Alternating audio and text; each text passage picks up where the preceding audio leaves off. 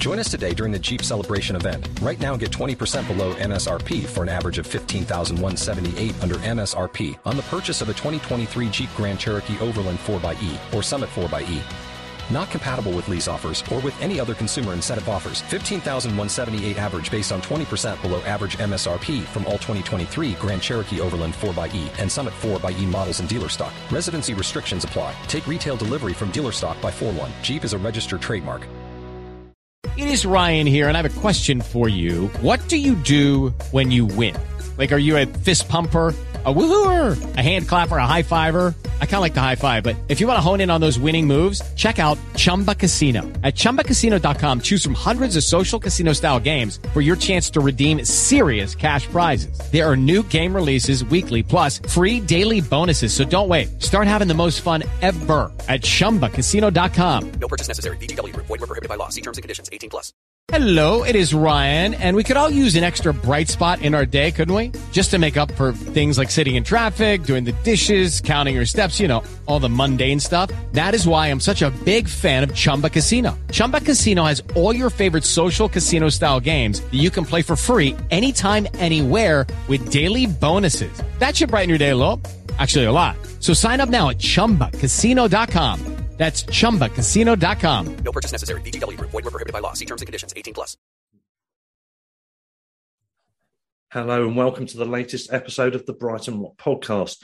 In case you're wondering why I'm not in a very cheery mood, well, I think if you're an Albion fan, we have to be listening to this. And if you are, it's pretty obvious why. Because in followance to the end of the last podcast, we do now know for sure that Graham Potter has left us, our greatest manager / coach, in my opinion, in our history so far. Has now gone. It's been confirmed the day after he started talks. He's gone on a 5-year deal. The extra double whammy is that, as well as the obvious 3 that he brought with him from his back room, including Carl McCauley from recruitment, who did very well, by the way, by all accounts, with us. He's also taken with him Bruno and Ben Roberts, as if it couldn't get any worse. Both of whom are highly acclaimed, particularly Ben Roberts for the work he's done over several years. And that is a big blow, which I've only just discovered, in fact. Anyway, to discuss this rather miserable subject, I have with me, as usual, Peter Marsh. Hello, Peter. Hey, Russ. Yeah, not the best day for Albion, is it? Yep. No. Following on from our first top flight 5 at the weekend as well. Yeah, I mean, talk about contrast. This is classic football, isn't it? Dragging us from one end to the other of the emotional scale. Classic Albion, certainly. It is classic Albion, isn't it? Well, the rest of the team, we've got 5 of us all together. We have, we're discussing, we need a collective noun for Andy's because we've got 3 of them. I'm going to come up with a couple of suggestions in a minute, but just to introduce them, we've got Andy Knott, Andy Bass, and Andy Bravery with us. Welcome all. Hello. Hello. Hi there. An arsehole of Andy's, maybe? Yeah. I suggested an aggravation or an argument of Andy's earlier. Yeah. I think an aggravation is pretty good. I'll do that. An aggravation. An aggravation. Yes. Certainly aggravated Andy's tonight. That's for sure. Definitely. Well, before we go into the debate, let me just quickly sum up what's happened. So yesterday morning, Tuchel sacked about 10 o'clock. Quickly, rumours started that they wanted to approach Potter. They did. He was given permission, which is in line with Albion's usual policy to not stand in the way of people, to at least talk. Went up there. It seems that the talks were going positively. None of the vibes were suggesting he was going to turn it down.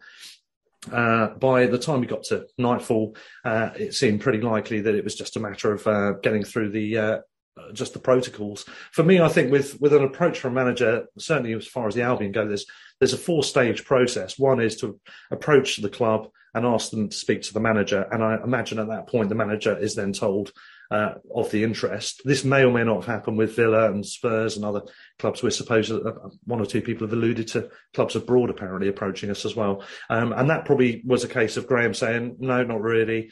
Club says, no, he doesn't want to talk. We don't want to lose him. Goodbye. And that's the end of phase 1. Phase 2 is, of course, he does want to speak to them, at least to hear what they have to say, inverted commas. And that's the next step we moved into. He obviously went quite quickly through that one into phase 3, which is making a verbal agreement after a bit of consideration and probably a few elements of negotiation. And then stage 4 was getting it signed, which is what's happened as we record this just after 5 o'clock on Thursday evening. This is, I think the news broke. I was working at the time. What time did the news break? About an hour ago, was it? Yeah, about 4-ish sort of thing. Yeah. So that's actually remarkably quick, considering when you're basically negotiating contracts with 6 different people, effectively. Yeah, I guess it's pretty quick, isn't it? I guess they would have offered favourable terms for the rest, good enough to not be a quick hindrance. They wanted to get it done quickly and get him in place for the weekend, which is understandable from their point of view. Use it Fulham again. Yeah, exactly. Yeah, I mean that's the state of it. In terms of how quickly it went, I think the fact that he wanted to go, clearly, they were very keen, and they managed to persuade him that this was a longevity plan rather than the previous incarnation under the previous owner of Chelsea managers of just signing big names, signing big name players, and then just seeing how it goes and sacking people pretty quickly. Clearly, that is not what they're going to do from now on with Todd Bowley. As we've had since the last podcast, I've read some research that one of the sports clubs in the US that he took over, he did persevere with that manager the same as he did to a certain degree with Tuchel, even though he was clearly not keen to keep either of them. And in the case of the US sports team, he appointed someone who lasted for 8 years. I don't know how he departed in the end, but he was there 8 years, which would be a selling point for Graham in terms of conviction that he would get the time. So that's the basic summary of what's happened. Who wants to go first? I mean, Andy Bash, you've probably got less time, so should we let you kick off with your, because I know you've got quite a bit to say about this. Yeah, first of all, absolutely gutted. And I'm really angry and outraged about it. You know, those are the raw emotions that I've been feeling since yesterday, when we got the full details, and the likelihood. I thought he would stay, to be honest. And I might be being over dramatic, but I think he's betrayed us. I think he's betrayed Tony Bloom and Paul Barber, giving him absolutely everything, including time and patience when things weren't going so well. I think he's betrayed the players. I mean, I suppose they may well be more pragmatic than us as fans, because I'm sure that they would take lucrative moves and yada yada. But we were led to believe that there was something more part of than just the usual. That's just like career advancement. There's something more about the project and what he can do. I don't see what project there is at Chelsea. It's just like turn a successful, just keep a successful rich club successful and rich. It's not really that much of a challenge, is it? What are you going to do? They've already won the Champions League a couple of times in recent history. They've won the league. They win the FA Cup, on a shared basis with the other top 6 clubs. What joy is there to be had in that? Absolutely none, as far as I can see. And and it's I know they've got new ownership, but it's a particularly rancid organisation. And it just seems un-Potter. I don't think any of us are naive enough to know that Potter was going to stay around forever and ever. He's obviously too good to do that. I thought he would show a little bit more imagination about which project he would undertake next. And basically, if it was Chelsea, then you're welcome to it, mate. Just go, and that's it. We're done. Leave us to pick up the pieces. And by taking away Bruno and Roberts, just literally gutting this club today. We've literally been gutted. We've been left with Andrew Croft. No disrespect to Crofty. We've been left going into an important match that could see us go top of the league. And we all know how those games work out, with Andrew Cross in charge and no one there. I mean, utterly, and it's happened in the blink of an eye. Yeah, that's it. As soon as the offer came in, that's it. He couldn't get out of it quick enough. So anybody expecting me to be generous towards him right now is going to have to wait a little while for that. All the while, I will acknowledge he's been the best manager this club's had. There's no denying it. The absolute pleasure that he's given us over the last couple of years, and I love the vision that he's shown us. I love how he's brought us to this point. I'm absolutely disgusted about the way he's just walked away at the first opportunity. Yeah. And Well, that's just how I feel. That's what football's about. It's about passionate opinions and feeling it in the moment. And in this moment, that's how I feel about it. Well, absolutely. We've obviously all expected he would go to a top 6 club or maybe a premium side abroad or maybe the England job, although I think most of us think that wouldn't be something he'd be interested in at this stage. It's galling if there's only 4 clubs from that list that you would imagine from what I've just said that I wouldn't be happy with him to go to, just generally because I don't like the clubs, which is Chelsea, Man United, Real and Barca, and he's gone to one of them, so that's annoying. It is unfinished business. That's incredibly annoying. The timing within the season, just after the transfer window, for what that's worth, although that wasn't that's probably more of an issue for Chelsea than us, but the timing early in the season, when we've got off to a good start, when things are flying, when there's hope of actually making new ground again on the top of last season, of actually qualifying for Europe, what that achievement would have in terms of value versus, as you say, just being another manager that wins trophies for Chelsea. I'm looking at it and I'm thinking, yeah, I would have loved him to have stayed, and I did have an inkling he would do until I saw this thing about the new regime giving managers time. Then I thought, okay, we're probably talking he's going to be swung here, because from a personal point of view, it's about him getting up the ladder, improving, challenging himself, getting trophies personally, as opposed to it being for Chelsea. But his own CV, I guess, is what is motivated him. It probably is that more than money, although money certainly wouldn't have harmed the matter from his persuasion point of view. But I'm much the same as you, Andy. I'm probably a little bit more reflective about it already, because I think I went through the phases of depression and the other reactions. What is it? The something Ross scale. I can't remember what it's called now. Kubler-Ross or something. I think I went through all that quicker than I thought I had, to be honest. But Peter, what's your thoughts? I've heard the American thing mentioned a few times. I just don't think it's relevant. To me, American sport is just America. If you have a bad season, you're not affected by something. If Chelsea come 8th or 9th in a season or something like that, they're going to be out, or even 5th. They're not going to win a Champions League. Nothing like that happens in America. You can rebuild. You're in a position where you can pick up people for the next season in better, in a way, in the draft, or if it's that situation. Whereas if they come 5th this season now, is he really going to stick with Potter when they're not in the Champions League? I'm not that convinced that example from America is that relevant, to be honest. And people keep using it to prove the new owner, but it's a very different sporting situation. Yeah, fair enough. Although that may have been an arguing tool that they might have used with him, and he might have been convinced by it, maybe. But fair point, I take that on board and pass it along the line as I look on Zoom here. So Andy, not. Yeah, I just want to follow on that point, actually. I really would like to say something about Potter as well. But on that point, Potter's got an MA in emotional intelligence, and he exudes it as well. But I'm wondering whether he really is being intelligent with this move. I can really understand it. Like you, I fucking hate Chelsea. And as much as I still love Potter, he will fail there. And I will enjoy that, because it's not just about the owner, it's about the fans, and their fans are repulsive. And they will turn on him if they finish 5th. And the owner will be given very little choice in the matter. Yeah, that's a good point. And Sky said, you can't afford to lose 3 in a row if you're the Chelsea manager. Will he really be given time if things go badly off the rails so quickly?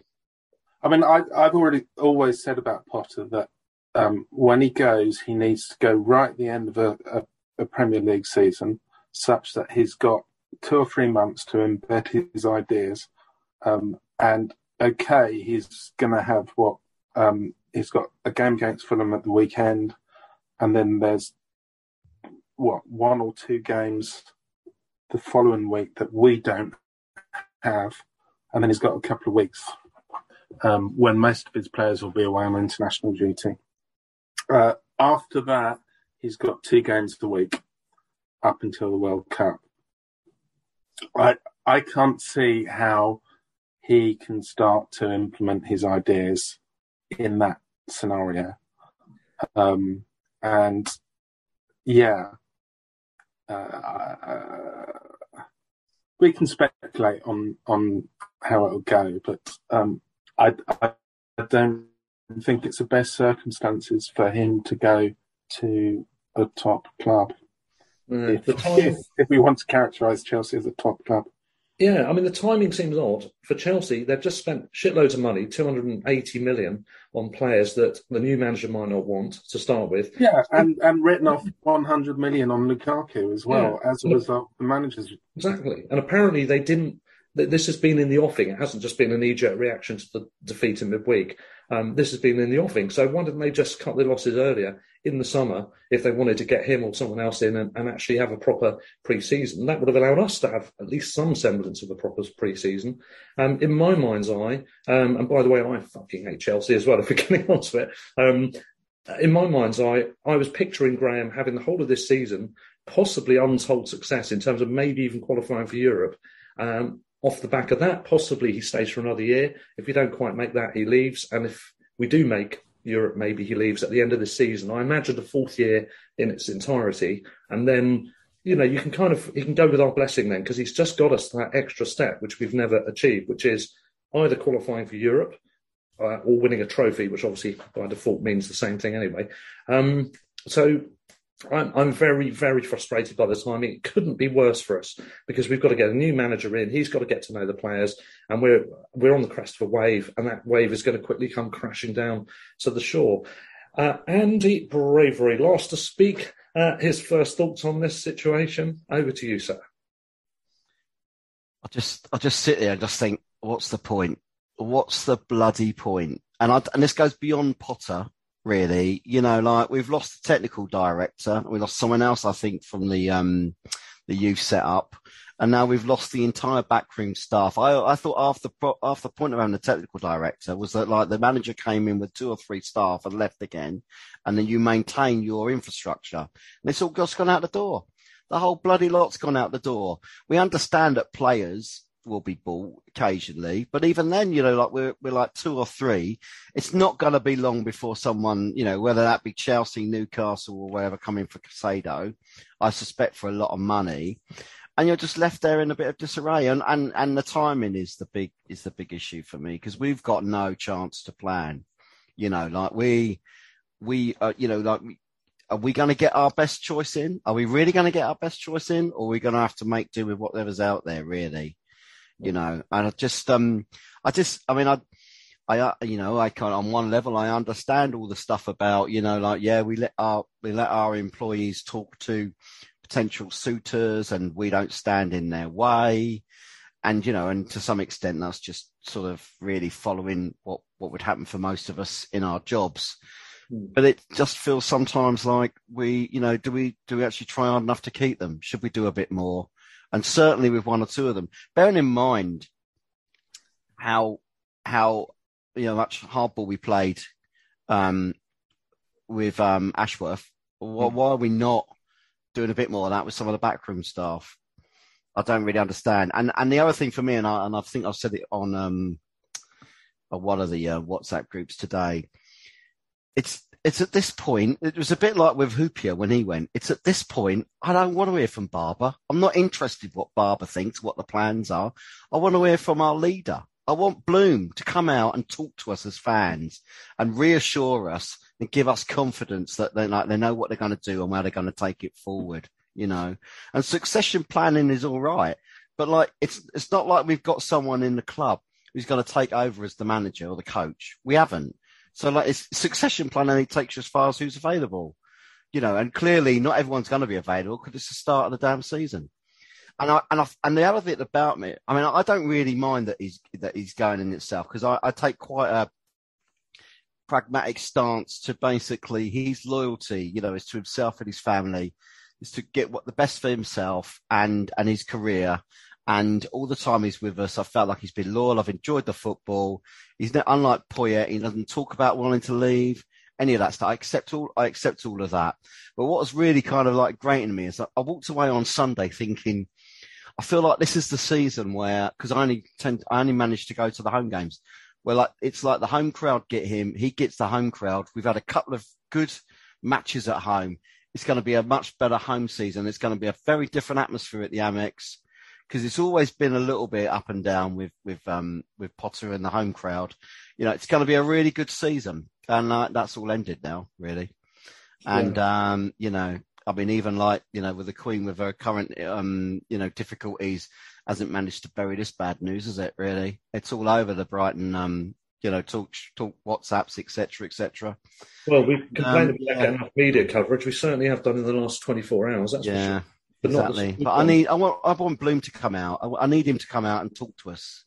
Yeah, you know? yeah, I get your point, and I know we do know that he's got the best interest of the club at heart, etc. Yeah, but don't still doubt need that. to hear him say stuff. He's our leader, isn't it? And this isn't about a chief. I get that he delegates a lot, but this isn't about a chief exec. This is about the leader, and he's the leader. This is our the one with the money. He was quoted earlier, wasn't he? They were all quoted. Him, Weir, and Barber on the thing. I think. I thought they were all quoted on the official article. I want to see an interview, and I want to see an interview with him. I want him to come and speak to us directly. That's what I really want to see. Yeah, that's a different thing, isn't it? Yeah, exactly. Yeah. And I've got no time for Chelsea either. Yeah. Peter, you were going to say something else as well, weren't you? Yeah, I want to slightly put an alternative view on the timing, actually. I don't think it's as bad as everyone's saying it is. So if we get a new person in the summer, because we might have had a bad start, instead he's left us in the point where we've had a really good start. We have a bit of a question if we were to, given our first aim for any season, especially when we lose our manager, is to stay up. We've got a bit of a cushion now where we've got 13 points from 6 games. We've got the game this weekend, but then nothing for 3 weeks in which we can get a new manager in, hopefully, and get them to work with the team a bit as well, although some players will be away. I'm not sure it's quite as bad. It's annoying because Chelsea left it and did it the way they've done it, and they've taken our whole backroom staff. But it's actually not as bad a time as it might seem, I think, possibly. I think we've got that little bit of cushion that whereby we only need, like, technically probably 5 or 6 points before the World Cup to actually be not in a relegation zone. So someone has got some time at least to come in and put get their feet under the table and that sort of thing. And I'm not talking about getting top half of this. I'm talking about like survival being the kind of first aim. And so I'm not sure it's as bad. It's not great, but it's not as bad as it sounds, in my view. Yeah, although to be fair, also that is coincidental as well, because the Palace game, by the way, is being postponed. But on the other hand, if we got someone in summer, they could have like 4 points from these 6 games and be under real pressure now. That's true, but I think the timing as an overall, one season where we click and we can step on from what we did at the beginning of last season. Yeah. We're up against our bogey side and then our arch rivals, and it's by chance that game's got postponed. Those 2 games, our first 2 games with the new manager, would have been a total disaster. One of those is without that manager, with that new manager anyway now. I think the timing is infuriating. Now, Andy Bass and Bravery wanted to speak. I don't know, Andy Bass, do you still have something to speak about what we've already covered? Or I think you've already covered it. Yeah. Okay, we'll come back to you in a moment. But Andy Bravery's got... Yeah. So I just want to go back to Peter's point. I agree with Peter. My issue is more about who's available now compared to who would have been available in the summer. And I think it's a much smaller point. That's, for me, the timing. It's much more about, who's going to be available for us. And are we going to be really compromised in our choice because of that? We'll see. I think Bloom will give it time. I don't see him kind of... he'll know he's got a bit of time to do it. I think my personal choice, I'm going to lay my cards on the table, even though I've not really knew much about it before this week, is Kjetil Knudsen, or however you pronounce it, in Bodo Glimt. I've been reading up about him a bit since what happened yesterday, and he's done a brilliant job there. I'd happily take him. There's talk of Thomas Frank, who'd be brilliant, but I really don't see Brentford letting us have him. And I think we're in a really good position to attract someone, surely. But the fact that people in the summer might have thought, well, they've said they've sold 1 or 2 players and they've done this and done that. But now we're 4th again. We've had a really good start. I think we're a pretty attractive prospect, personally. Well, we are, but the other thing, by the way, Chelsea doing what they've done is that they haven't just disrupted our plans. We are going to probably disrupt someone else's plans now by necessity, almost certainly. That could be several-fold, couldn't it? It could be disrupting a whole load of people. It's going to pose the question, which I'm going to come to in a minute, but it might be exactly what Andy Knott was about to say. I'm not sure. So I'll go to you first, Andy. Yeah, I mean, I just want to say on timing, I kind of agree with Peter. We do have 3 weeks, which is amazing amount of time in this we are lucky with that. highly condensed season. I kind of take Andy Bravery's point about the pool being a little bit smaller, but this is the nature of this horrendous beast that we're operating in. And the point that you've just made is that we're about to disrupt somebody else's season.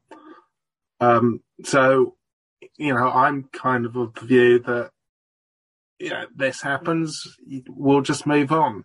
I mean, I pose the heretical question of who's the most important individual at the club, Potter or Bloom. I think we'll find out over the next season. And it's a kind of, it's a question that I don't really believe in stating because it's obviously Bloom, but Potter is an exceptional manager, person, and the amount of money that he's actually generated for this club, the way in which he's transformed our squad from slow, old, lacking in the kind of physicality to this young, hungry, dynamic, rapid. How much money have we got in the last year and a bit in transfer fees? Is it 80 million years, I think, or something? Well, it's 20 million today as well. It's up towards 200 million, isn't it? That's what we've got in. As Peter said, we've got more money for Potter as well, which we could be anything. The other interesting question as well is who's more important in the recruitment out of Macaulay and Winstanley, who's now this. It's a good question. I was going to. Sorry, I was just going to go to Mr. Bass. Actually, you wanted to get a word in on that as well. I just think I think that's. I mean, I take the point that we have got some time to do it, but the timing does stink because we're right in the middle of a brilliant run. We had a great end to last season. We continued that. So people were saying, we started the same last season and look what happened then. Yeah, but we didn't have like 9 games prior to that run where we were being top 6 form, which is what we were. And he's just walked away with everything. And I think, yes, there's an element of success, but I'm sure that we've had a file of potential candidates ever since we hired him, and that would make sense to me. But I don't think we could have held Potter. Clearly, he wanted the job. So you don't keep a manager against his will. You can sometimes do it with players, but you can't do it with managers. So, I mean, Bloom's hands were tied there, but it just absolutely stinks. And it's just like, we've done a good job with this football club. Potter's done a good job with this football club. Chelsea have done a blimmin' rubbish job. And who gets to pay for it? We do. Yeah. Not them. It's the same story. And it's like, we've lost players because we've made, they've been turned into good players. Now I've lost our manager and all of our flipping staff. And it all started, with Ashworth and taking the blood money up in Newcastle, and now another tawdry deal has gone down today. It's just grubby nonsense, and poor old Tony must be like Sisyphus. He's got to roll that rock back up the hill again. Yeah, we were just getting there. The feeling that everybody had after the Leicester game was like, holy shit, we might actually be able to do something this season. I'm not saying we could, but now saying might, it's not beyond the realms. We look like a good team. Apart from Fulham, we've been the better team in every game that we've played this season, by a considerable margin, I would have thought. And now that train has come to a halt. Those players that have, I feel for the players as well. Because I just think they've been shafted. But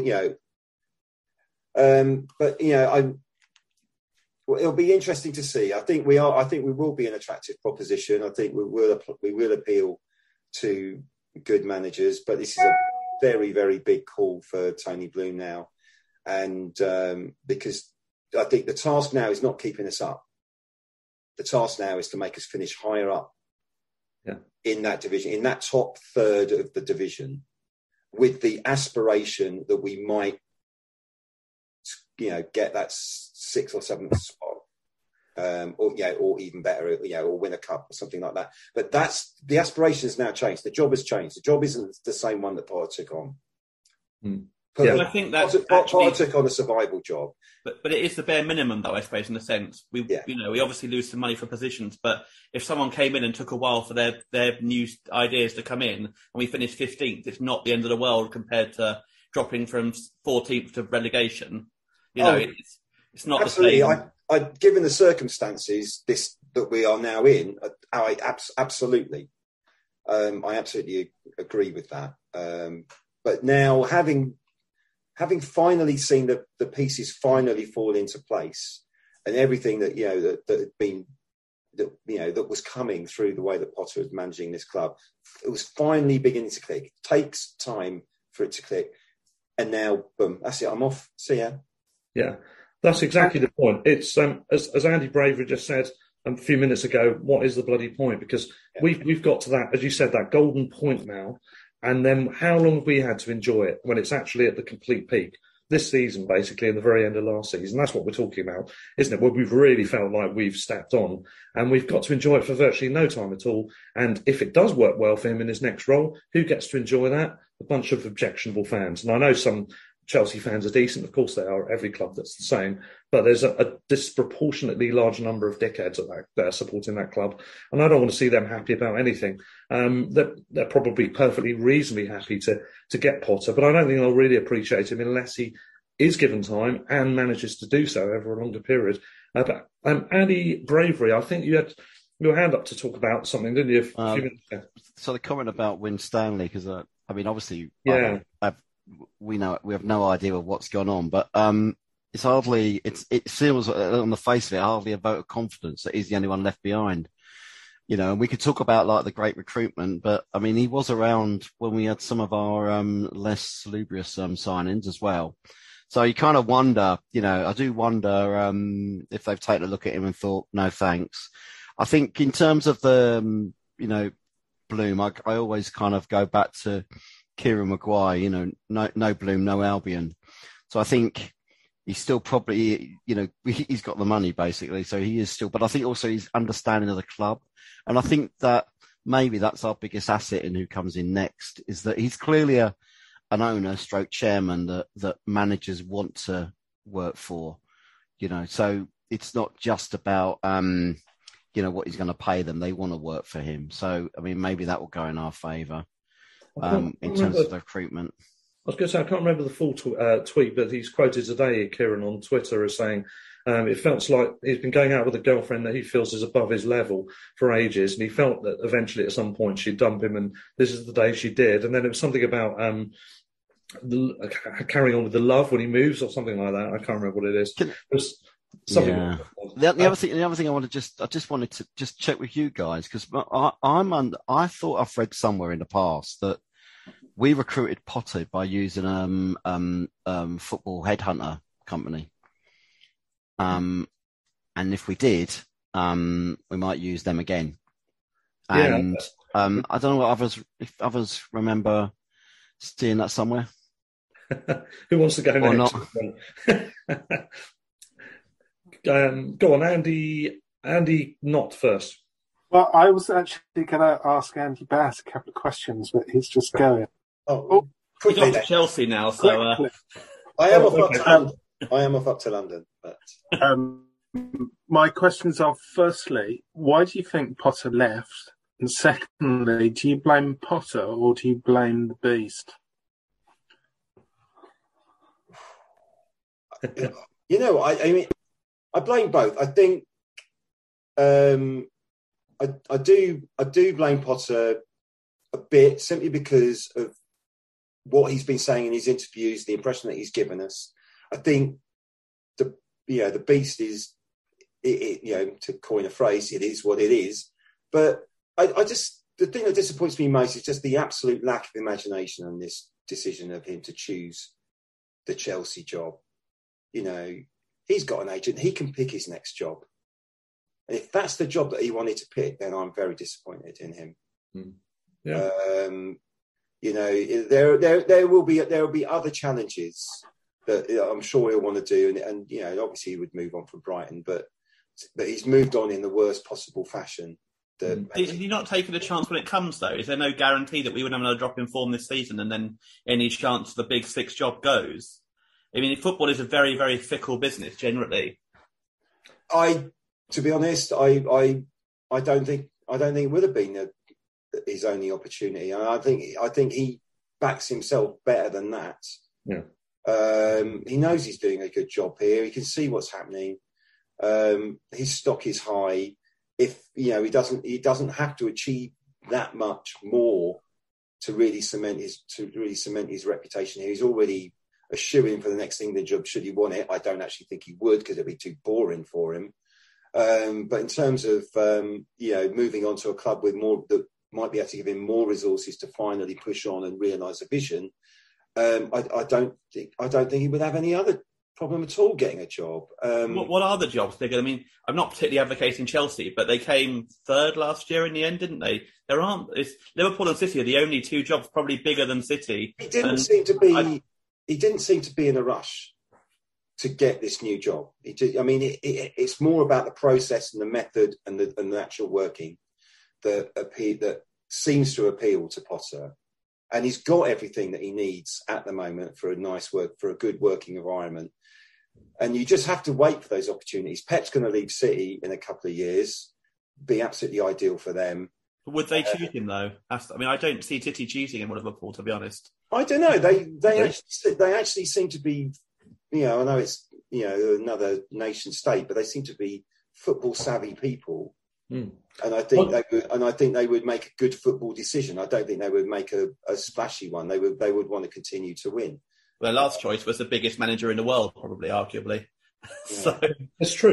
To be honest, outside of Pep, Potter's the best manager in this division. I agree with that. Yeah. I think he was actually being prepped for post Pep, so to speak. Yeah. The idea in my head, I was imagining. But I hate to say it, the timing was all wrong for that. And as Peter says, football is incredibly fickle. Yeah, well, there is that. But I imagine the Premier League, which is the most fickle league of all. 1 minute you're in look at Rodgers. A year ago, he was being linked with all sorts of jobs, and now he's bottom of the league and being Leicester just with us. Yeah. Yeah, there are some mitigating circumstances there because the Leicester finances are quite poor at the moment, and they've had to cut their cloth accordingly, and that's affected the playing side. Even though they do still have a ton of really good footballers. Yeah. But yeah, it's just frustrating. It's just frustrating. I think Potter, the world was his oyster, and he's just gone and picked up a grubby bit of leftovers out of the bin. You're not a fan of Chelsea, are you? So he's welcome to it, and we'll have to see who the next manager is going to be here, and we'll have to get behind him. Yeah. But Andrew Croft's Blue and White Army at the weekend. Yeah, come on, Crofty, you can do it, son. Come on. Anyway, I do have to run for a train now. So yes, we'll let you go, Andy. Cheers, Thank you very much for joining us. We'll see you soon. Cheers.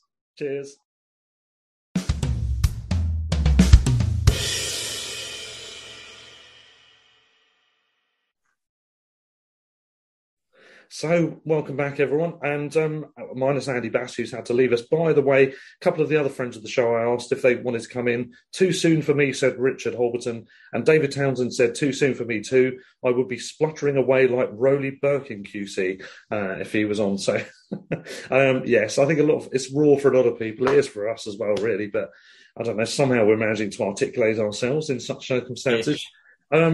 Just a final follow-up on that section of the debate. Peter, you're saying you're more pragmatic about him leaving than Andy Bass. I'm more gutted in a way that Bruno and Roberts are going. They're the kind of ones for me who I'm really more gutted about because they're both who've been at the club for quite a while, and certainly in Bruno's case has been playing for us.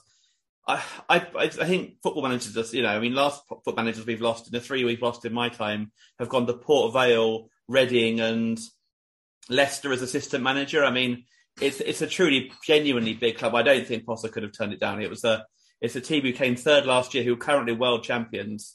And I think I didn't have I think as anyone listens to the show will know, I regularly will know anyway, I don't have the love for Potter for quite as long as some people, I think. The last 15 games have been incredible and he's been brilliant. But it is only, 15 games ago, we were on a run of 6 defeats in a row and there was a lot of doom and gloom around. He's found a way since then to move away from just having the one plan of playing it around in front of teams and trying to break them down. And we've become a lot more direct in some ways to Welbeck and a lot more pacey on the break as well and that sort of thing. So he has really found ways around the problems that we had. But yeah, I didn't have the long-term... I didn't want him sacked. I wasn't booing against Leeds. I wasn't calling for him to be sacked. But I also wasn't the kind of advocate that certainly Andy Knott was, for example. And obviously you were right in the end. I mean, and Andy Bravery, yeah, and Russ as well. All of you were probably much more advocates of him than me. So I'm not quite so upset that he's left as well in some ways. I think a lot of people are because, some people are talking about traitor and betrayal and that sort of thing. It's like, in the end of the day, he's a man who's going for a job somewhere else and improving his career prospects. It's some of the overreactions are a bit over the top sometimes. It's like no different to you or I going for a new job and getting it really to a lot of people. He's not a fan. He's not a supporter of Brighton. He's a football manager. Incidentally, we can revert to Andy K and Andy B now that the other Andy B's gone. So, Andy Bravery, thoughts on that? Exactly. Andy B, go with Andy. So I'm thinking to myself, it's a professional. It's a professional sport. It's all about winning, and within that, he has to secure the best income he can for him and his family. And he's got an opportunity now to compete against the best coaches in Europe. Why wouldn't he want to do that? Why does everybody think it's going to be a big disaster? I mean, even if he goes there and it doesn't turn out to be great for him, he'll still get another job. I mean, Tuchel's supposed to have got like a £13 million payoff or something. So financially, it makes total sense to me. He gets an opportunity to try his ideas out at the next level. Why wouldn't he want to do that? And why shouldn't he back himself? He backed himself to come to us and improve us, and he did that.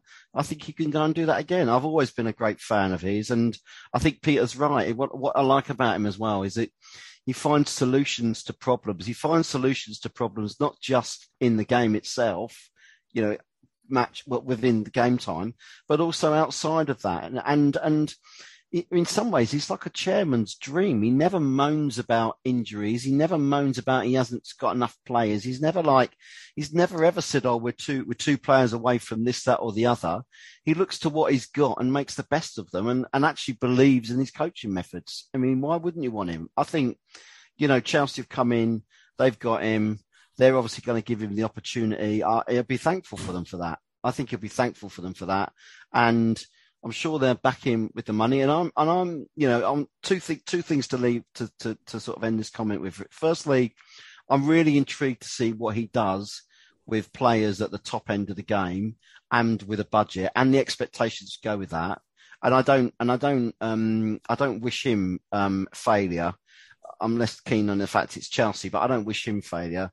And if I'm going to take a positive stance on me as a Brighton fan now, I'm just excited to see who we get in next. Who do Bloom and Barber bring in, and what does that mean for our squad? Yeah, we'll get to that actually shortly, but first, Peter. Just on a side note, without wanting to be positive about Chelsea, I do think it's great to see a Big Six team trying an English manager from the Premier League. That's a real positive for me. Too often they go for the easy choices from abroad, the ones who, you've done it for like PSG or done it for Juventus before. They're actually going for an English manager. It's not happened. It's not been a manager, I think, gone from a non-top six team to a top six team since Moyes, Man U. That's right. I might be right. It's he's not English. It's not English, yeah. But I know he's not English, but I'm talking about just a promotion in terms of the same. Rodgers to Liverpool, wouldn't it be? Where was he when he went to Liverpool? Was he Celtic or was he? Was he not Celtic when he went to Liverpool? Yeah, I think you're right. Actually, he's not English either, Andy. I know. But yeah, I mean, I don't know when the last English I know, manager same from a point, non-top yeah. 6 team went to an English club. Yeah, well, I mean, that's a good point, Peter, but I also should say I don't think an English manager has been doing this well in the Premier League in an era when it's right at the top of its game as well. This isn't Leicester's season-winning title where everyone was in flux. This is City are at the top of their game. Liverpool, well, supposedly were, but they've had a bad start to the season. Arsenal have started on fire. Spurs are doing well. Man United have sorted their shit out, it seems. You know, and yet we're fourth in the table. And we had the highest ranked finishing manager last season, 9th.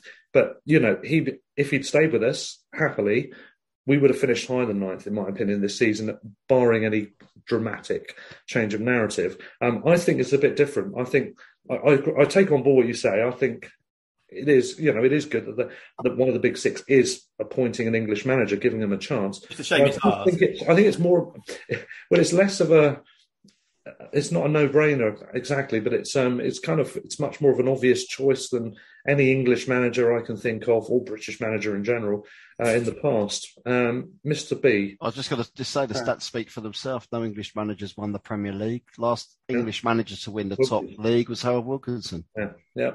So, you know, like, he's got a chance, isn't he? He's got a chance of making history. Yeah, that's true. And if he achieves it, people will be talking about him forever. Well, why would he not leave for that then? That seems a no-brainer, really, genuinely. I'm with you, Peter. I think you have to take that opportunity and go. And you might not get it again. Yeah, I mean, I agree with Peter completely. I think, the point that Peter's been making about it's understandable why Potter left. I don't think he is actually motivated by money. I think it's about testing himself at this level. Agreed. And the fact that the signing of the terms was done really quickly is a kind of like a Paul Scholes contract type situation. But I do want to go back. I mean, Peter's been really generous here in recognising that him and I have had a few, let's call them discussions, aggravations maybe, about Potter. And I just don't get why you turned really in the last kind of 15 games, because, you know, we were on that form, we were comfortably in the Champions League. And I suppose what I'm maybe talking is about the journey rather than destination. And it was quite obvious that he was just transforming us, playing an absolutely stunning style of football, being bold, being brave. As I pointed out, you know, the transformation in the squad. And you look, we're in 4th place, and, you know, there is that potential of Andrew Cross taking us to 1st place, not Graham Potter. Which is madness. And that is despite the fact that we're £100 million in credit in the last transfer window, when all our competitors are probably £100 million plus in the red. So, yeah, I agree with what you said about Potter at the beginning, Russ. I think he's just an exceptional manager. But he's up against similarly exceptional managers at the level that he's going to be. And as I say, I doubt that the idiot Chelsea fans will be that understanding, and, you know, who knows how it's going to go. The way Andy Bravery formulated it was absolutely perfect.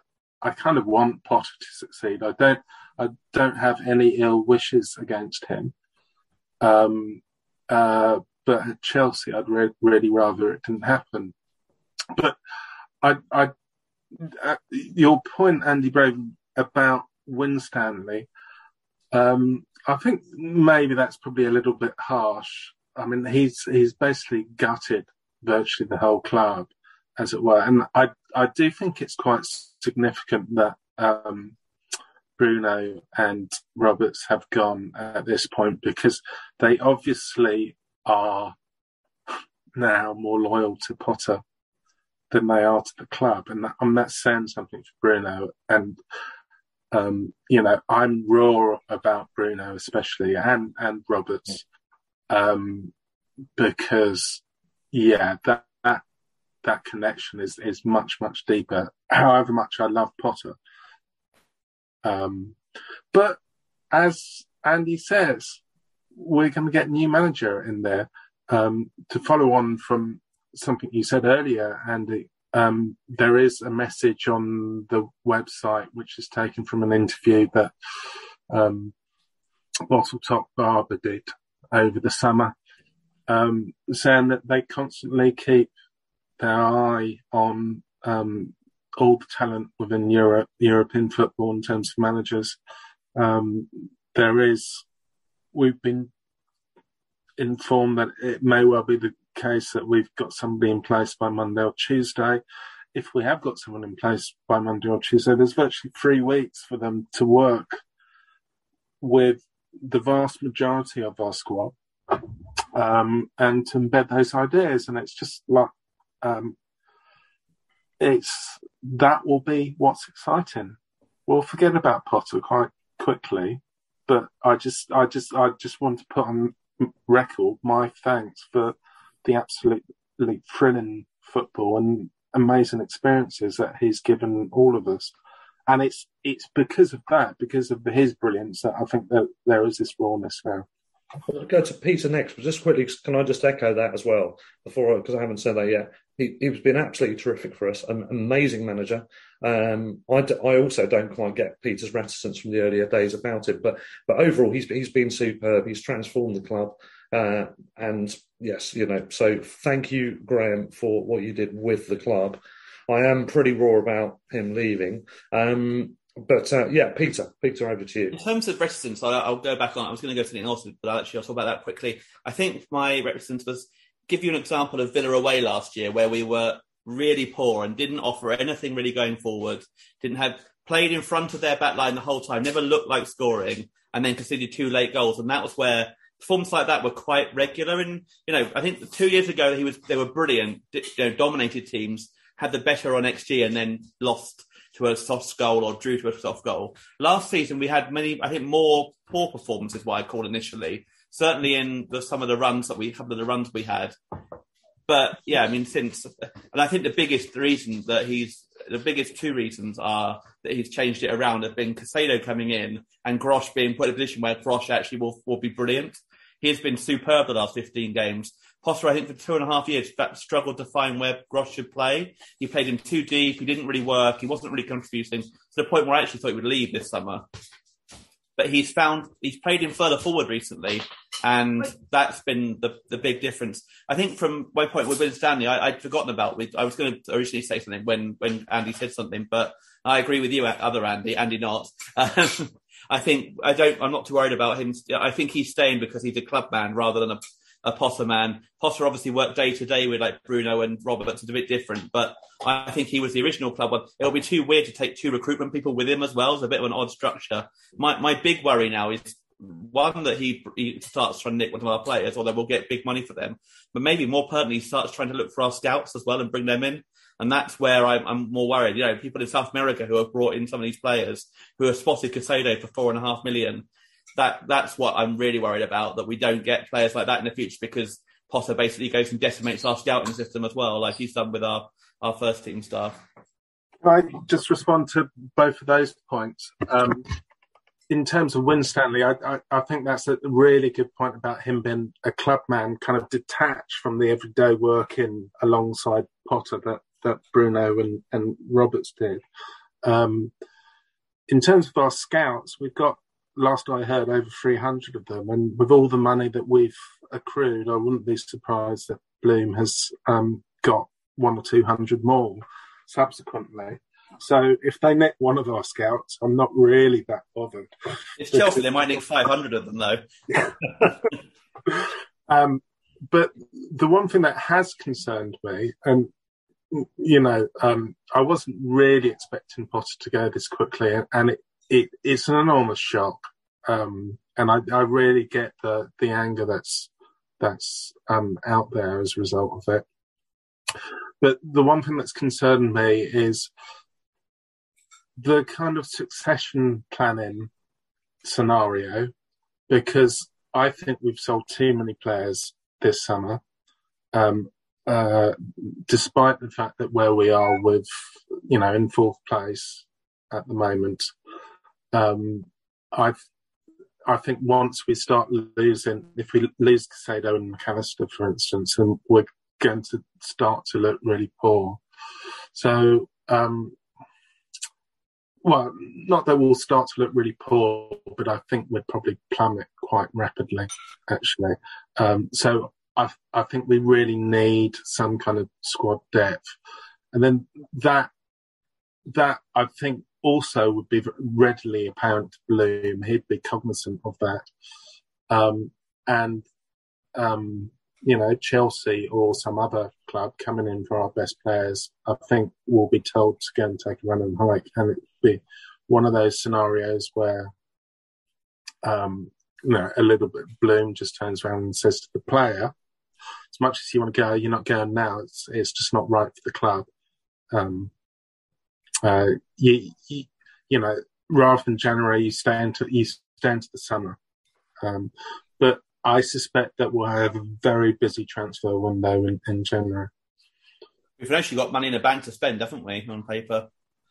So, and of course, the big thing is Potter wants the small squad. The new person might not want that. They might want, as you say, more depth and more options. My other worry is is the number of players on 18 months left in their contracts, and that's so. Yeah, I think Casado, for example, at least we get the big money for him because he's got quite a long time left. It's McAllister, it's Trossard, it's Veltman even, who, you never know, he might be deciding he wants to move on now Potter's gone. It's those sorts of players that really worry me. On the technical, on talking about Winstanley, I agree as well. I think there's an element of detachment from him with the rest of it, because that was it in a circle. Graham Potter's in a circle, wasn't it?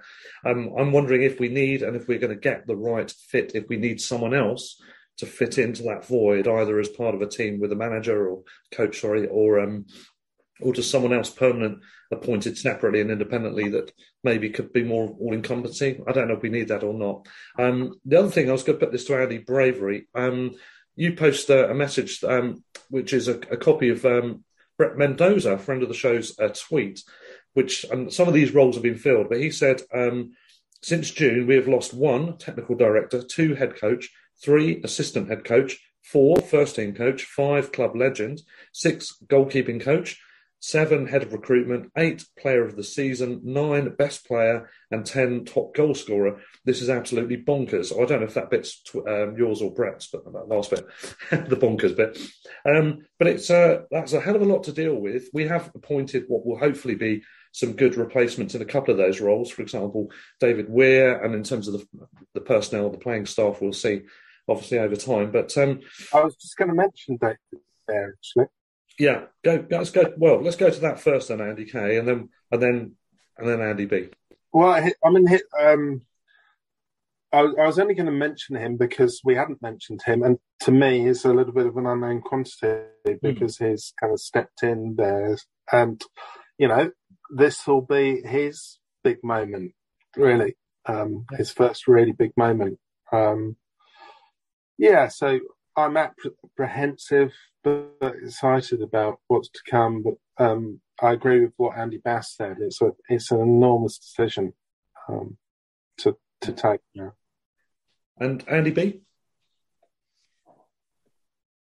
We just look a bit thin, don't we? And even before the coach and that leaving, we've shipped out 2 or 3 good players, and it's kind of, we got 2 or 3 on the horizon coming through. And obviously the new set that have arrived, Matoma, Undav and that, it's early days for those.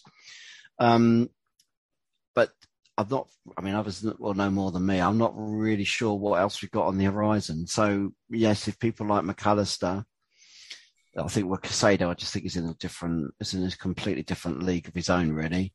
But McAllister, Trossard, I even think Sanchez in some ways. Who have we got to replace those at some point? I'm not at the moment. I'm not seeing it, but usually we'd have someone who's about 6 to 12 months away.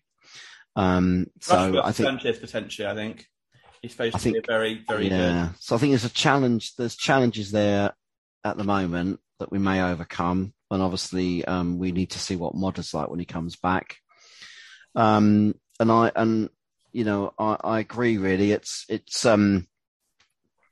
for some of the others, it's a big moment really to who steps up and takes control, and how our younger players respond to not having the coach there anymore. Are they still able to play and work out on the field what they need to do? Along with a bit of guidance from Crofts and still, show that commitment to the club really, rather than to a former coach. I guess, ultimately, this is going to happen to them in their careers. I would imagine people like Welbeck, I would hope anyway, people like Welbeck and Gross are talking to them about the fact that this is what happens in football and this is how you move on from it. That's what I'm going to hope is going to happen anyway. Peter, yeah. The irony is we're talking about all this and a lot of the very legitimate concerns that we all have. We could be top at 5 o'clock on Saturday. The backdrop to all of this stuff is if Andrew Crofts can inspire them and get them working and get them playing the way they played at the weekend and the way they played away from home the first 2 games as well, ignoring Fulham, we'll be top on Saturday at 5 o'clock, even if it's only for a few hours, and at least third at the end of the weekend. It's like, it's a certain irony in this. I mean, we lost I think we lost 3 managers in my time, and the last 2 are both left when we're near the top of the league, and we've ended up getting promoted. So I'm taking the view that it means we're going to get European football next year as a result. Yes, these feelings we've not enjoyed since Steve Coppell was poached. It's mad, isn't it, to think that's that far back? And by Reading as well. I mean, comparatively, I think I think it's going to be a big blow short term, and I think I am glad that it's happened now rather than start the season, because who knows who would have left in the summer, as well as the ones who did leave if Potter left in the summer. And B, we have got that start, that we've got the points in the bag already, that we're a third of the way to safety, basically, more than a third of the way to safety. And it's a big kind of, it allows the new manager, when they come in, they've got, as we were saying earlier, quite a long time, 2 or 3 weeks is more than you expect at any point in the season, especially this season. And we've got time, they've got some points in the bag. If they have a couple of poor games, they've also got Liverpool, City and Tottenham to come next month, which actually might be a good thing now, and Chelsea as well, because they're games that you wouldn't expect to get points from. We're not playing relegation 6 points or like that. We're playing games where they've got a chance to not say try stuff out, but certainly they can, if we lose, we're not going to go, disaster sort of thing. So Forest home, obviously, one we'd hope to get result from, and whatever Palace is replayed. But they're, generally we've got quite a tough run, which actually may not be a bad start for the new manager. Yeah. The other name that hasn't been mentioned is Lallana, who is going to be with Cross' team. But of course, he joined us because we gave him a kind of pathway towards what he wants to do for the rest of his life. And I suspect that he might become quite prominent, certainly in terms of guiding those players through, the youngsters. Yeah. Especially if he's out injured, so he can actually sit in the dugout rather than... Yeah. That's a good point, yeah, absolutely. Peter, you mentioned actually it's quite a good point that if he had gone in the summer, that could have been more disruption on the player side of things, which of course we're referring to the transfer window. Just to pose another question, and I think you agree with me, but just I don't want to say for sure, but managerial / coaching transfer windows, not just because it's the Albion that have been hit by this, but is it time or overdue time for us to introduce that? Because of the disruption that can be caused to, as I said earlier, multiple clubs in a chain all having to suddenly create upheaval. It's very disruptive. It's more disruptive than one single individual player in almost every case, if not every case, to lose a manager versus losing a player. You can cope with losing a player, can't you? A manager, maybe not. Even if you've got good succession planning, and even if you're able to bring in the one of the top choices that you would like as an alternative, it's still disruptive. We're definitely going to drop some points while we're getting used to the new manager, whatever we do. Yeah, I mean, I think we probably all agree on the fact that managerial windows would be a good thing to introduce. And I would like to regulate football such that we tame this beast, but unfortunately, it exceeds Britain. Britain might well be the heart of it, but it's the Champions League, as much fun in it. It's the TV companies, advertisers such as Gazprom, etc.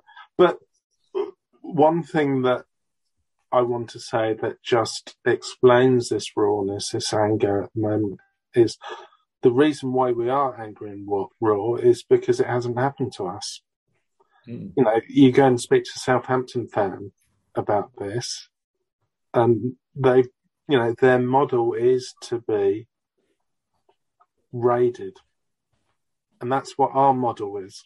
So we may well have to get used to this.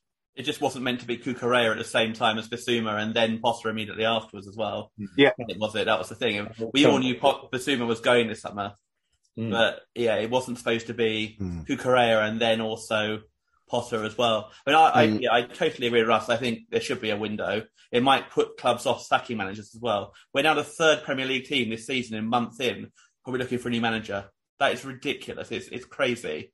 It's like we're the third in a league of 22. It's the seventh of the teams have already lost or got rid of their manager in the space of a month.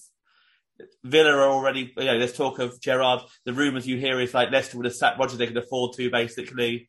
It's like there's so many different rumours of different clubs, and it's just obscene. It's like, it's the Premier League actually has been better than most lower leagues in recent years, except for Watford. But generally, this season's obviously going to be one of those ones where everyone just gets sacked halfway through. I take your point, Andy Kay, about being set up to be raided, but I don't think that's our intention in terms of 100% must be that's the one and only thing. I think our overall intention, it may be true of Southampton as well, but it hasn't worked out for them so far, is to actually break into the Champions League. If you break into the Champions League, you can maybe afford to fend off players from player sales from a financial point of view, but also, of course, persuade those players to want to stay with you because you can offer them Champions League football, and to a lesser degree, Europa League maybe, but I know it's an impossible trail to crack, isn't it, though? It is, and that's something else that I want to try and, I hate this term, inject a bit of realism into things. The only club that's done that is Leicester. And look what they spent their money on. Absolute dross, most of it, wasn't it? It was like... Well, there you go. I mean, that's what happens. They're still suffering from the players they bought when they qualified for the Champions League, I think, financially. And it's not just that. The reason why they're struggling at the moment, I think, and the reason why they haven't sacked Rodgers is because their owners are suffering big time in the economic slowdown. And I think that's what's going on. And I think it's financial fair play that's their problem. If it's I don't know about. You might be right. Really, I think it's European financial fair play, which, considering they might go down, is ironic. Because they're trying to comply with European financial fair play. But if it's a fight on finances, when it comes down to it, we've lost. Because as rich as Bloom is, he's nowhere near as rich as Saudi Arabia when it comes down to it. What Bloom is, and this should calm people down a little bit. He's ruthlessly in charge of all contingencies and scenarios, and on top of all information, and that's the most comforting thing. But I asked the question about who's the most important individual, almost facetiously, but I do wonder if Potter will be the best that we could get. Probably, yeah. Peter? So great if he isn't. So this moves us towards the idea that we have to kind of talk about successes anyway. I think that it's the first time Bloom's appointed from a real position of strength. We've had issues post-season of people leaving, and like when Poyet left and when Garcia left and that sort of thing. Hooper, obviously, we had to get someone in quite quickly to not get relegated after him. And then when Houghton left, we were going for a point where we almost went down. we're now in a position where we're fourth in the table. We could drop to fifth this weekend at worst if we lose at Bournemouth. We're genuinely in a position where we can pick and choose, and we can go for someone. I wonder if Bloom has someone in mind that maybe is even bigger than any of us thought. And I don't know, we were discussing Pochettino off air. I'm not convinced that he'd want to come, but someone who's got much more experience than maybe even ones we've talked about, someone who he's got, he is ambitious. He doesn't have the money that, say, the Saudi Arabians have, although it's PIC, isn't it? Not Saudi Arabia who own Newcastle, as we've all been told many times by Newcastle fans. It's definitely not Saudi Arabian government or king or whatever. But yeah, it's. I wonder if we might actually go for someone who is, even if we don't get them, we might go for someone who is beyond slightly a lot of our fans' wildest dreams. Test the in water. terms of knowledge and that sort of thing, because we are currently fourth Premier League and we've got a squad that got us there. Now, Tony Bloom, yes, Graham Potter was the one who coached them and trained them, but the team did it on the pitch. They were the ones who were on the pitch and did this. And a decent manager will think, well, I can do what Graham Potter's done, and maybe even do it over a whole season and get us there and be top six or something like that. And that would really get me on the map as well. And again, this is where probably they would then be thinking of us as a stepping stone again, if they've done well in the past, but then lost their way a bit. But it still would be, maybe a couple of years of really good results and that sort of thing. It's an interesting notion. In terms of big names that are available, we've got Zidane and we've got Pochettino, who were mentioned in relation to the Chelsea. Obviously, we're not going to get them. But at the next scale down, this is where I'm thinking the next manager might come from. This would sound like the MO of Tony Bloom and Paul Barber is looking at people like possibly Thomas Frank, if we could get him from Brentford, Postecoglou at Celtic, which might be too early in. That's what Celtic fans will tell us, but we all know that the lure of the Premier League might override that. And then you've got Knutsen at Bodo Glimt, which I think is a really interesting one. They've gone on sensationally well in their European campaigns, and he's done very well playing an exciting brand of football. I've not seen a huge amount of it, to be honest, but from all the reviews and the bits I have seen, he sounds like a typical type of left field appointment. And also, possibly, this is just another one I'm throwing in there from my own speculation, Hjulmand, the Danish coach, international coach. Those are the kind of people who are still, I think, higher level than we were looking at before because our profile's raised. Whether you're talking, Peter, about someone higher than that or lower than that, I don't know, but I'm about to find out. Yeah, so I was going to say the other one I mentioned earlier was Domenico Tedesco, who was at Leipzig and obviously he did well last season generally, but then didn't last very long this season. Has just been fired. But there would be a certain irony in Knutsen coming to us because his team lost to Dinamo Zagreb in the last qualifying round, I think, the Champions League. Obviously, Zagreb were the ones who were Tuchel's last game at Chelsea. So maybe a certain element of irony in that appointment. But I think someone like him, I think he sounds like he's got really good ideas. He'd be a really good follow-on to Potter, I think, in the sense he fits with what the club wants. But, I wondered if a bigger name they might even try for. I'm not saying they'd get someone, but give it a go. Why not? See if someone like Pochettino might be interested. He's lost his way a bit recently since Tottenham. He did brilliantly at Southampton. Why not try him? Probably say no, but you never know. Yeah, Russ, I don't really know too much about all these different managers that you're mentioning, but I think those tiers where you said the tier that you said it would be realistic for us to go for, I don't think that's over-ambitious at all. Simply because, again, the beast, and it's the Premier League that is the biggest beast, driven by the Champions League, of course. So we are now a big player, as it were, and I don't think that they would kind of not consider us. And, Pochettino might think, well, here's an opportunity for me to rebuild my love of the game. Not having to deal with Neymar and other egos and that kind of stuff. This would be an opportunity. I'm a big fan of Pochettino, and here I am talking about him, but I suspect he'd say no, and I also suspect that he probably wouldn't be on the list. But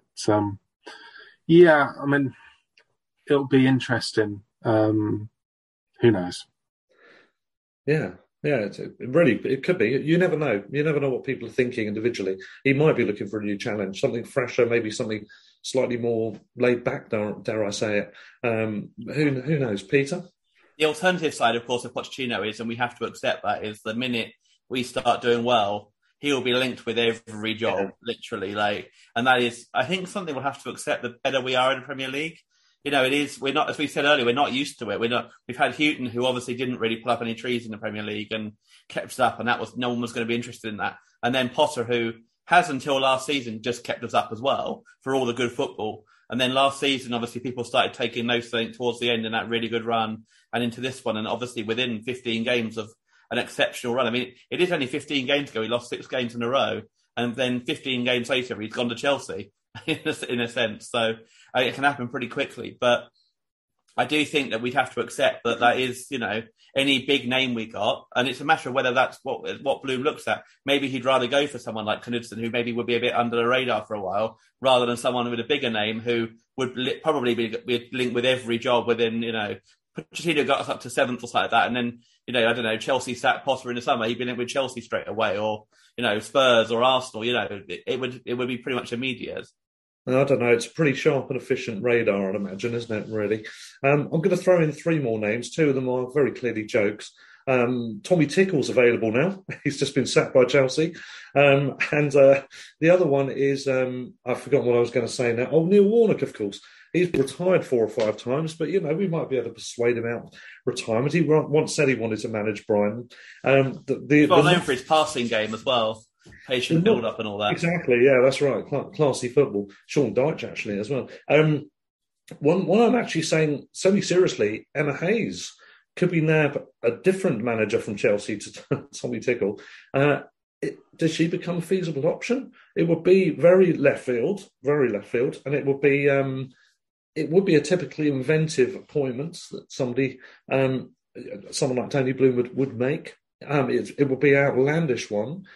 Is it feasible? Could she be on the shortlist? I'd be very surprised. I completely think there will be, at some point, relatively near future, women managing men's football teams. I don't think initially it'll be in Premier League. I think it'll be like, the League One Championship initially, and then moving up, and then it'll become a much more regular thing. I would be very surprised if we went for Emma Hayes. Yeah. I mean, obviously one, if you went for a female manager, it'd be Sandra Vigvam anyway, but I think she probably wouldn't want it. Well, Vigman hopefully would take the England men's job if she was leaving the women's job, because I think she'd probably do pretty well. She's used to the international setup. She'd probably play dunk. Yes, hopefully, yeah. Or hopefully not, probably at this stage. We need our personnel at the moment. But no, I mean, you're probably right. Emma Hayes, if she was coming into the men's game, unfortunately for her, it would be at a lower level probably to start with. Yeah, it's crazy because she'd obviously won the best coach of women's game, but in reality, that's probably what football's at the moment. It's about that proven thing, isn't it? Until you've actually done it somewhere, in the men's sport, they'll probably just say, well, no. I mean, I know Wimbledon were keen on her as a possible option when they were appointed in the past and cruelly thought about it, whatever that means. But we look at that level, maybe not. Andy B, I don't know if you've got any thoughts on any of what's just been said there in terms of, just the kind of appointments, the type of appointments we might be looking at, not necessarily names individually, or the kind of thinking. Yeah. Not really sure about Neil Warnock and emotional intelligence for a start. Beyond that, though, I mean, or just intelligence. Well, I don't know. It does make me smile sometimes, but I'm thinking that whoever it is, because I don't really follow the what goes on in European football and such like. So I wouldn't have any names for you, but I mean, obviously, it looks like it's probably they're going to stick with the model that it's more likely to be a coach than a manager. Yeah. So I think the days of another Chris Houghton are probably not coming. And I think what Potter's shown me actually is that, and I loved Chris Houghton and he was really good for our club, but quite a rigid formation. And I think, Potter's shown me that like things can be a lot more fluid, both in term and that you can buy. I mean, I think Gilmore's a classic Potter buy, really. Technically, he looks really good and he can play 2 or 3 different positions. And that's the kind of player that we're looking for. And I think, therefore, we're going to probably have a coach who's going to fit that kind of thinking, really, again, if we can.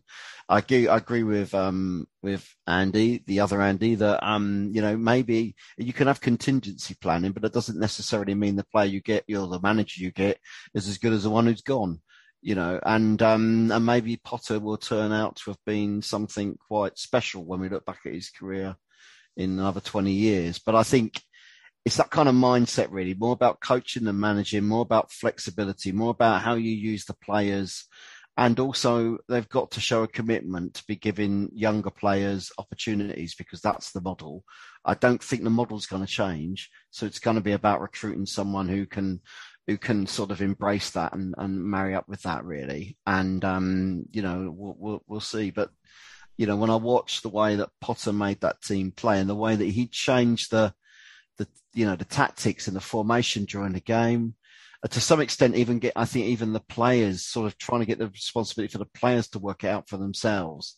That seems to be the modern way to go. And, I'm all for it myself. Yeah, and those players have very much embraced that. They've really thrived under that system. We like to think that another coach coming in would have the same sensibilities, the same ambitions and working processes, so that they can continue to do that, because we know they thrive doing it. So let's hope for the best. I think maybe they start leaving if they're not getting... Exactly. I think to be a success, he's going to have to, really. Yeah. I think the one thing we're certain of, it will be a coach. That's the one thing we can absolutely guarantee now. It won't be a manager, it will be a coach. The whole backroom, I know the whole like main staff have kind of gone, but the whole backroom side of it, the recruitment, that sort of thing, it's basically going to be a coach. It's not going to be, an old-fashioned manager sort of idea.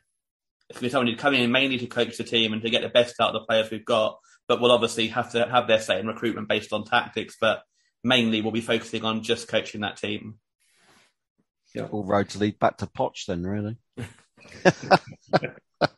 Easy, really, yeah. Yes, indeed, yeah. Any further thoughts before we wrap this one up, guys? Anyone else got any burning points? I just want to echo what Andy was saying about the model, effectively. It's not changed. Really, it's the model that's really interesting. We're down at the moment, but it'll pass quite. Yeah. No one's bigger than the club, and the good ship Albion's got a bloody massive hole in its hull at the moment, but we will repair it. We won't sink, and other structures to that boat may be repaired as and where they need to be. And it may turn out not to be as disastrous. It might be that the new person has that complete, especially if they're working currently, they'll have their whole team they wanted to come in. And actually, if Roberts had stayed and Bruno had stayed, it might have been quite awkward fitting that in and working around it. So, Yeah, we certainly need to get another goalkeeping coach in one way or the other, but obviously we'll see who the new guy or girl wants first of all. But okay, that's fine. So you don't think we'll be the Titanic, to carry on this clumsy metaphor then? Good. Andy Bravery? Well, I think that the thing is with all of us, we're Brighton fans of long standing. This is not the worst it's ever been. No. We know that from our own experiences of watching them from the terraces and recent times in the seat. So, a bit of perspective and a bit of positivity, and let's go again. Yeah, we're probably in the best position to recruit a new manager than we've ever been in. Or we are in the best position. Yeah, so I would agree. It's not ideal timing, but we are in the best position. Yeah, I think it's, I think you're right in the sense that it'll be about as much about who we want as who wants the job. And why wouldn't, at the moment, most coaches over in Europe want to come and coach our team? And work for a chairman who's proven himself, while the club have had numerous bad spells under Potter, proved himself to be extremely loyal, will stand by his man. And, Houghton almost got us relegated. He didn't only sacked him after the season. He didn't remove him during that awful run when he could easily have done that when we lost to Cardiff and that sort of thing. Potter had a 6-game losing streak and 11-game run without a win last season. He stuck by him, never showed any signs that he wasn't going to. The chairman, I think Tony Bloom is our biggest asset in the sense that he has shown what he is. He is very, very loyal. He'll stand by someone and, at the end of the day, he won't sack you for a few results. Whereas most managers in Premier League, even at Premier League levels that we're at, a bad run results in a sack. And, you go to Watford or something like that equivalent, you're going to get sacked pretty quickly. Yeah, true. And I say one slight rant before we finish. Please do. I'm still really, really fed up with this whole narrative of us booing Potter. Really pisses me off. It's like you see some comments on Twitter there was some Sport talking about it earlier. It's absolute bollocks. 20, 30, 40 fans booed him. But didn't boo him, booed the team out of frustration because they didn't score against Leeds when we had so many chances. They were just out of frustration. West Ham, most of their fans booed them off the pitch against us, the ones that were left. Yeah. Booed them off the pitch against us when we beat them 2-0, despite the job Moyes has done. You don't hear them mentioning that. Exactly. You don't hear anyone mentioning the fact that United fans booed at half-time in Ten Hag's first game. Why didn't you not hear about all of those things at the time? You just hear about the narrative about Brighton fans booing Potter when it was literally 40 people, I think, or something like that. Just to add to that rant, I mean, if you like me, if you're, for various reasons, you're a home fan only. There were periods of time last season when it wasn't a great look at times. It wasn't a great watch, but you kind of appreciate it by what he was doing away from home. So, in that sense, I just think, I can't believe if he's gone because he got booed by 30, 40 people, then that's pretty pathetic. I'm not even saying he went to that. No, but some true. people kind it's more the throw that in there. Comments about Brighton fans don't deserve him because they all booed against Leeds. Well, we didn't. Most of us. No, it's absolutely bollocks. Can I put a different viewpoint across? I do take what Peter's saying there about the narrative, but I thought our home fans were absolutely dreadful last season. It was far more that we were dreadful, the fans were dreadful, rather than the team were dreadful. So I'm going to differ with you on that. But I do want to go back to the point that Peter made just beforehand about Bloom being our biggest asset and the importance of loyalty. And that will stand us in very good stead over the next week or so. Yeah, it really will do. And we can now that we know it's all definitely done and he is definitely leaving, we can now start looking forward to the speculation process and being a little bit excited about who we can get because we're a bloody good team, very well run, and we can look forward to who that next manager is, or coach, I should say. Can I just echo on Peter, though? I do agree with Peter largely. The media are so poor. Sky Sports, they had Paul Robinson on, who's generally articulate enough, but he kept going on about a ceiling. And I think this is why Andy Bass was so furious, because I don't think he had reached a ceiling with Brighton. I think the sky's the limit if he'd have carried on with us. It's a shame he has left. Also, there's no coverage. There's no fan representation on Sky that I've seen at all. I actually posed the question to them on Twitter. Didn't get a reply. Surprise, surprise. But there needs to be more. I think the agenda's so skewed, isn't it? You just don't get much coverage about anything to do with the clubs outside the top six beyond a small amount of spatterings of quotes and things like that. There needs to be far more coverage to get the representation up, to get the size of club represented a bit more, because it seems as if it's just 6 or 7 big clubs and then the rest. Anyway, that's my rant on that. I agree with you, Andy Kay, about Bloom. It's a massive appointment that he's got coming up. It's his biggest one now because it sees us at our highest point. Can we continue it on? It's going to be tantalising, the prospect that we might, but can we? We'll have to wait and see. He's got all but one right so far. One mistake and then the rest right. So faith. Have faith.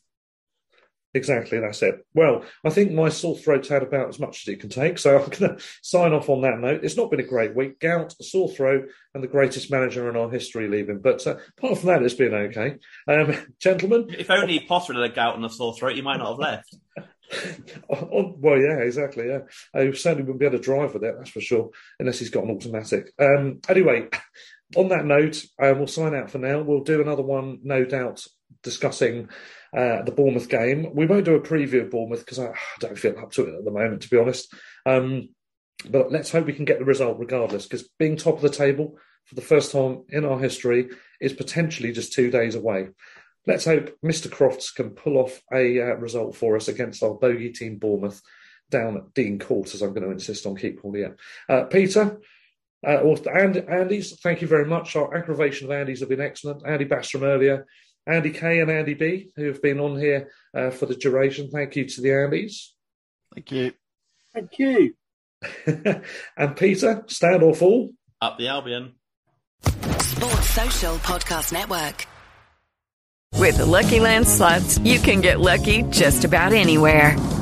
This is your captain speaking. We've got clear runway and the weather's fine, but we're just going to circle up here a while and get lucky. No, nothing like that. It's just these cash prizes add up quick. So I suggest you sit back, keep your tray table upright, and start getting lucky.